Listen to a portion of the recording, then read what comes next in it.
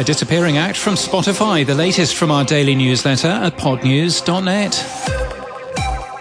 In June 2021, Spotify announced the Spotify Greenroom Creator Fund for US creators to support and reward creators for the communities they build and the experiences they create as part of the launch of Spotify Greenroom.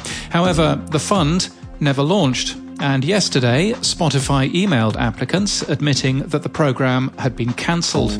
While the launch website's FAQs promised that the fund would begin payouts later in summer 2021, the website still said later in summer in October. And by March of this year, it had been amended to say that the fund goes live in 2022. We can find no evidence that the fund ever paid out any money. Spotify has a track record of announcing exciting things that never materialize, but which have the effect of improving its share price. In this case, the Spotify Greenroom Creator Fund and app allowed Spotify to outperform the market on its launch day, adding around $60 million to its market capitalization. In other news, Spotify has quietly rolled out a new misinformation policy that says it may hide shows, or in their words, restrict content's discoverability. Nieman Lab has discovered the company's new rules, which Spotify have yet to announce, nor have they added them to their public platform rules page.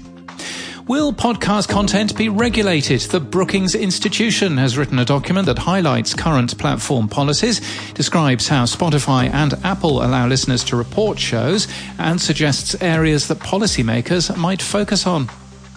TED Audio Collective has just announced that it's signed with Supercast to offer paid subscriptions for TED Talks Daily.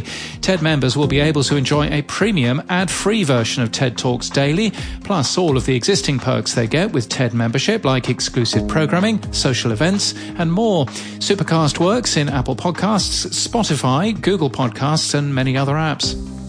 In the UK, the Hospital Broadcasting Association has launched its own podcast hosting network.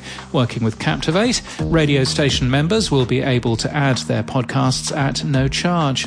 In the Netherlands, the owner of the NRC Handelsblad newspaper, NRC Media, has launched the Audio House Podcast Network. The company will sell advertising across the network, including third-party shows, and AdsWiz's Podwave audio marketplace in the country.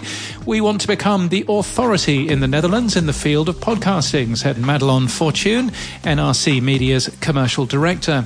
And there's a new global number one, the Brazilian artist Anitta's On Volve. Super. How did Anitta get to number one? By apparently asking her fans to game the Spotify algorithms, and by giving instructions on how to inflate her streaming numbers in ways that wouldn't be spotted by Spotify's systems. And in podcast news, too much information is new from the iHeart Podcast Network, giving listeners the secret history, behind-the-scenes details, and little-known fascinating facts about our favourite movies, music, TV shows, and more. The first 3 episodes came out yesterday, including a deep dive into ABBA's Dancing Queen and Rugrats. Marvel's Squirrel Girl, the unbeatable radio show, launches today. It's the newest original scripted podcast from Marvel Entertainment and Sirius XM, produced by Radio Point. Live from Mount Olympus returns for a second season today. It's an acclaimed Greek myth podcast for tweens, and possibly the only Greek myth podcast for tweens, and it focuses on the story of Persephone, goddess queen of the underworld and wife of the god Hades. It's from PRX Tracks and the Onassis Foundation, and there's a new season of Decoder Ring launching today from Slate. Willa Paskin takes on a cultural question, object, idea or habit and speaks with experts, historians and obsessives to try and figure out where it comes from. Expect one episode on why razor blades have 5 blades now, and another episode on Convoy from C.W. McCall. Good buddy.